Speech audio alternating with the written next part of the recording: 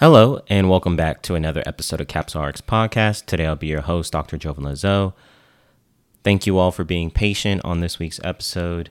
Had a lot of different issues going on, but I'm glad to finally get it to y'all today. And today I'm just going to jump right into it.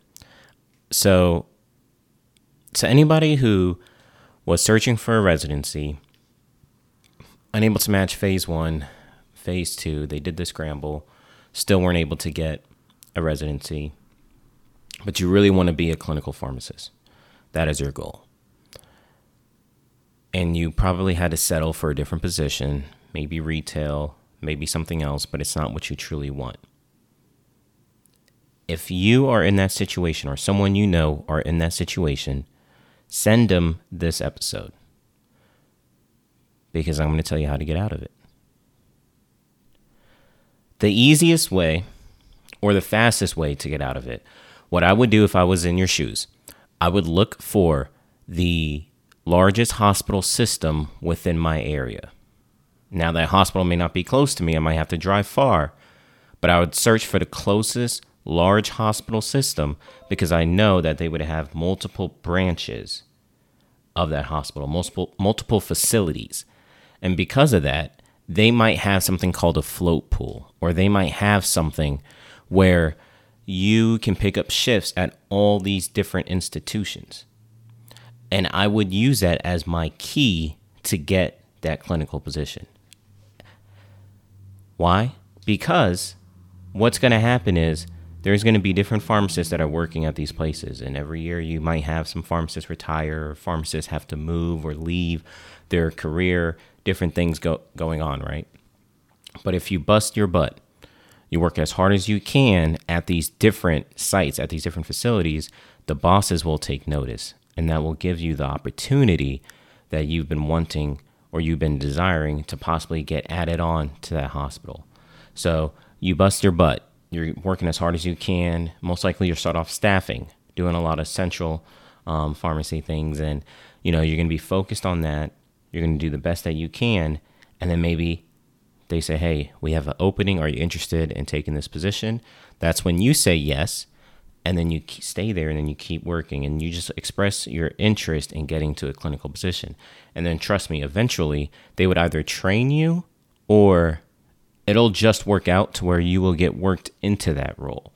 And that would be my advice to you if you are unable to get that clinical position, you're unable to get that residency that you so desire to help you get that clinical position, just do it the old school way.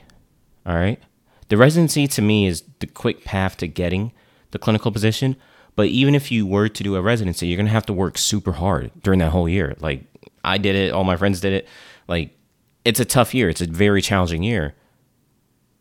So why not still keep that same mentality, have a tough, challenging year? Because if you wanted to do a residency, you're going to have to put in a lot of work.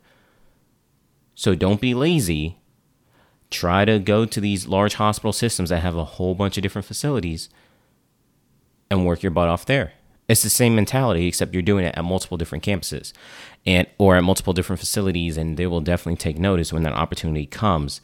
That's when they'll come knocking on your door, and then you can go ahead and get into a position. And that's happened to multiple friends of mine, and sometimes it even works out better for them that way because then they're able to get pharmacist pay for that year. And then when something opens up, something can open up in whatever they desire.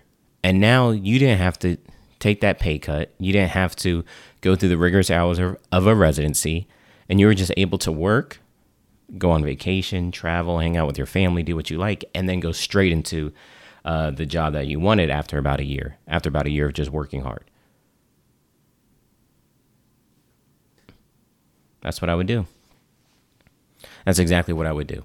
So if you have any questions or need some advice, you feel kind of stuck in the position you're in, please feel free to reach out to me. You can just message me on Instagram at @new_CapsuleRX podcast, or also on YouTube and TikTok, same name, at @new_CapsuleRX podcast. And anybody that still needs help with the Naplex or MPJE, please feel free to reach out to us, tinyurl.com/CapsuleRx services. And that's it. Quick, brief, straight to the point today.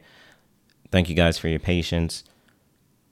merch coming soon. Hoping to release that in July. So if we've helped you at all with the podcast, you've able to connect with somebody, you appreciate the work that we're doing, please buy some merch.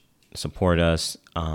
Whenever you're wearing it, you're definitely representing us and helping to spread the word about our brand. So I greatly appreciate it.